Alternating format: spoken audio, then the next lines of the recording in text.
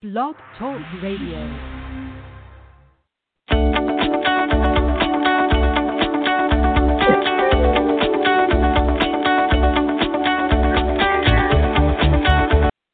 Hope you guys are having a great Sunday. Listen, I was just taking down some notes. I've been dealing with some photo infringement cases over this last week. And I have some new tips for you, some things I want you to know if you're getting a letter, one of these copyright infringement letters from PicRights or ImageRights. Sometimes it's Higbee Associates from Santa Ana, California. And you get letters. Basically, a lot of times what we see is pictures or photos, artwork, illustrations, things put on your website, a lot of times a company website. And, artists and photographers, they use things. They do reverse image search and web scans to find their photos on your website. When they find them on your website, that's when you get what we call the love letter. It's not really called that. That's what we call it. But then they come and seek money from you. Yes, they come and seek money from you and tell you to take it down. And essentially, long story short, they want to get infringement fees and recovery fees and things like that. So that's kind of the general overview. But I wanted to give you my 5 top tips, Attorney Steve, top tips from the trenches, photo lawyer trenches. Okay, so here's some of the things, and I'm going to try to go in order of what I think is most important. Number one, I had a client of mine tell me the other day, and we do these low-cost consultations if you get a letter to, what do we charge, $225? $225. It's a half-hour consultation. I review your documents and kind of give you some tips and insights. But I was speaking with a call the other day, and he said, I made a mistake. I said, what'd you do? He said, I called in, I got the letter, and I called in, and the first thing I noticed, they said, this call is being recorded. And he says, I kind of wasn't really thinking about it, so I kept talking, and they asked me, did you do it? Well, yeah, it was on my site. And they said, how much can you afford? And he said, well, I don't know, $1,500. And then he realized, he's like, oh my God, I shouldn't be on the phone like admitting this. And so he got off the phone, hung up, and he called our office for a consultation. But that's what I want you guys to realize. Tip number 1, if it was me and I got one of these letters, the last thing in the world I'm going to do is call them up, have a chat with one of their copyright agents, or sometimes you might get a copyright attorney. But a lot of time you get these, what they call specialists or copyright specialists, I think is what they call them. And they're looking for the goods. And so if you call up and somebody's tape recording you and you agree to keep talking, you're pretty much consenting to the call. So like one thing I would never do, pick up the phone, get on, and now you're talking to these professionals. They may be taping you. They may be trying to gauge if you did it or not. They may be trying to gauge how much money you can afford.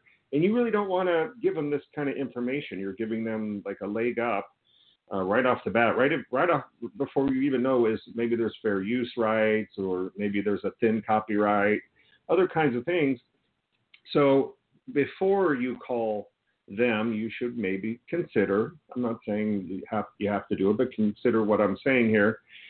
Consider getting a legal consultation from a copyright attorney who's done a lot of these cases as we have. So number 1 tip, don't call them. Don't call them. Don't get on tape. Not a good way to start the case. It's probably going to end up working against you in the long run. Number 2, take the photo down. Take the photo down. Unless you are really positive you have a license or you have the legal rights to use it, or you are 100% positive you have a fair use defense, those kinds of things, I would go ahead and take the image down, at least for the meanwhile, at least while you're looking things, talking things over. And the reason for that is if somebody says, hey, take down my photo, you got my photo on your blog, and you say, no, I'm not going to do it. And then they send you a letter next week, take it down. No, I'm not going to do it. Okay, well, at some point it becomes willful, and a willful infringement can end up costing you more than, let's say, a non-willful infringement, okay? So it's important to me, tip number 2, I would take the photo down unless I was 100% certain I had the rights, and that's not always easy. So there's my tip number 2. Number 3, I want to ask if sometimes in the packet that you get from the company, say it's Higbee, sometimes you will get a copy of the copyright registration, and it will say, here's the registration. It was registered with the United States Copyright Office. Here's the registration number. You can see who the owner of the copyright is, what the project is. And so you can tell if they have a valid copyright. Many times I have seen, not all times, but many times I've seen, they are willing just to show it to you right in advance. That way you know they have a copyright. Now, why is that important? Well, last year sometime, I think it was maybe about a year and a half ago now, the Fourth Estate case came down.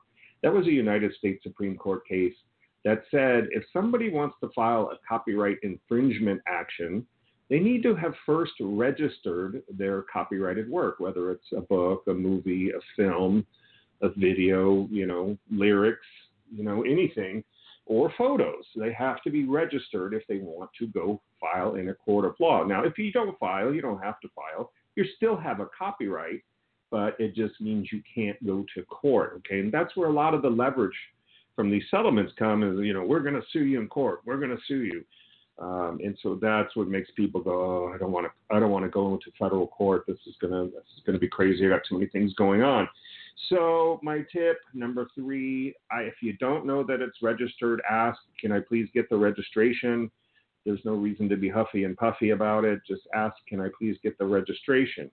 If they have the registration, they're going to have a little more leverage in trying to negotiate an out-of-court settlement. If they don't have the registration, in my opinion, it puts you in a stronger position to negotiate a much better deal, because usually that means they're not going to register it, and usually means they're not going to be able to go to court on that. So that's what I want to know. It's a fair, friendly question. Where's the copyright registration with the United States Copyright Office? That's what I would like to see. So there's your tip number 3. Get that. That'll kind of give you a better idea of where you stand. Tip 4, I have negotiating a deal. Now, this is, not always the easy part.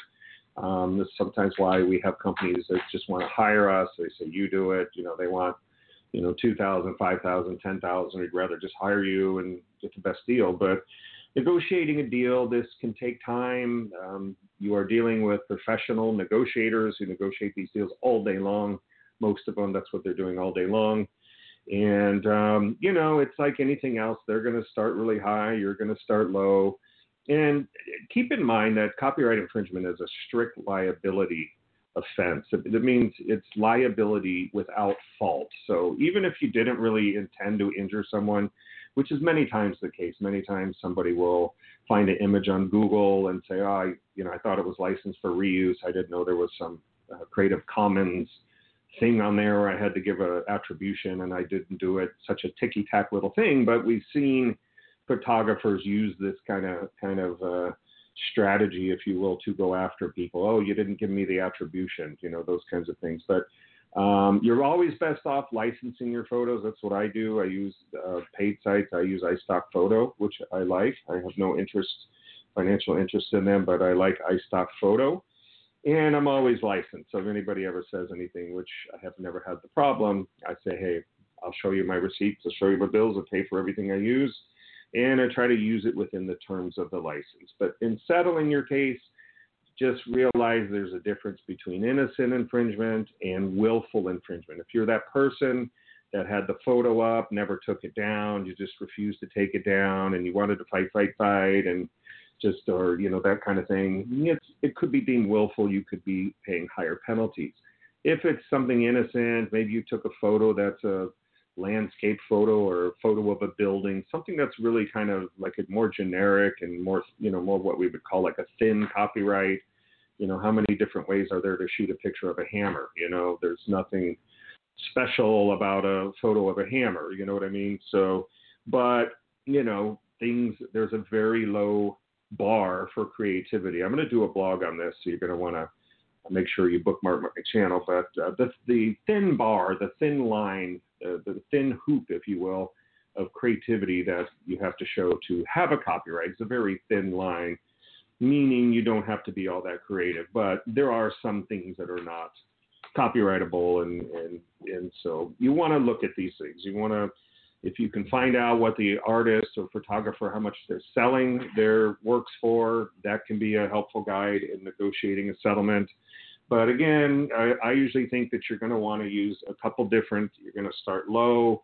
You're going to want to use some lower bumps.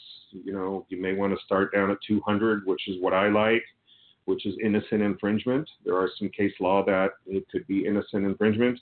So starting there and working where you have to get, that's where the art of negotiation comes in. It's not easy for a lot of people that don't negotiate for a living, but just realize that they're going to want high, they're going to come down slow, you want low, and you're going to go up slow, and somewhere in the middle there's going to be a deal.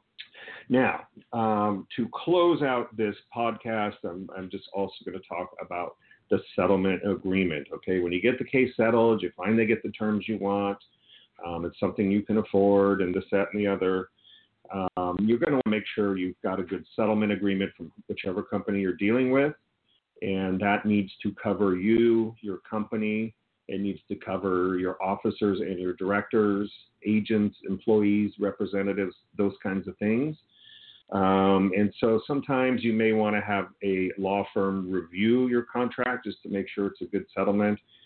Another tip is you may also want to make sure you're releasing all other photos, whether they're known or unknown. Those are two very big tips. We also like to make sure we're getting confidentiality in our agreement, so they can't post a PR post that says, hey, we just settled with ABC company. So we like to get confidentiality. Those are kind of three of the big things we look for. There can be other things involved, like if you're dealing with webmasters and things like that, and there's accusations they were involved as well. There's different things that you may want to have a lawyer look at your contract to make sure it's good. But those are my 5 tips. And again, I did several cases this week, and that's why this is kind of fresh on my mind.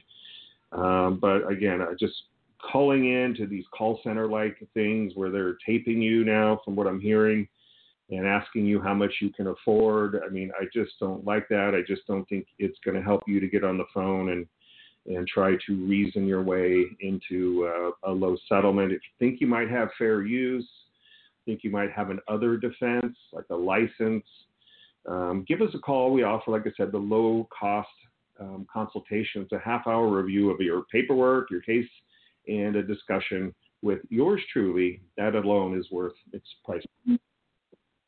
So at any rate, I hope you guys are having a great Sunday. I hope this has been some great tips if you're dealing with this.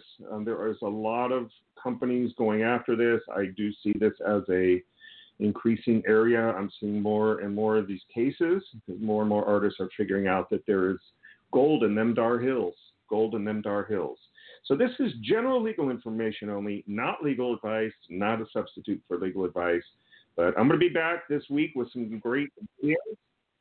So make sure you're checking me out on my video channel. We just broke 23,000 subscribers, 23,000. We're doing well. And you can find that at attorneystevevideos.com. That's attorneystevevideos.com. Make sure you subscribe to that. Hit that note bell so you can get the new videos that come out. But that's it. Attorney Steve out here helping you guys all out and giving you the information to be better in law. Be better in law. Okay? Have a great day. I got to run. And we'll be back. Bye now.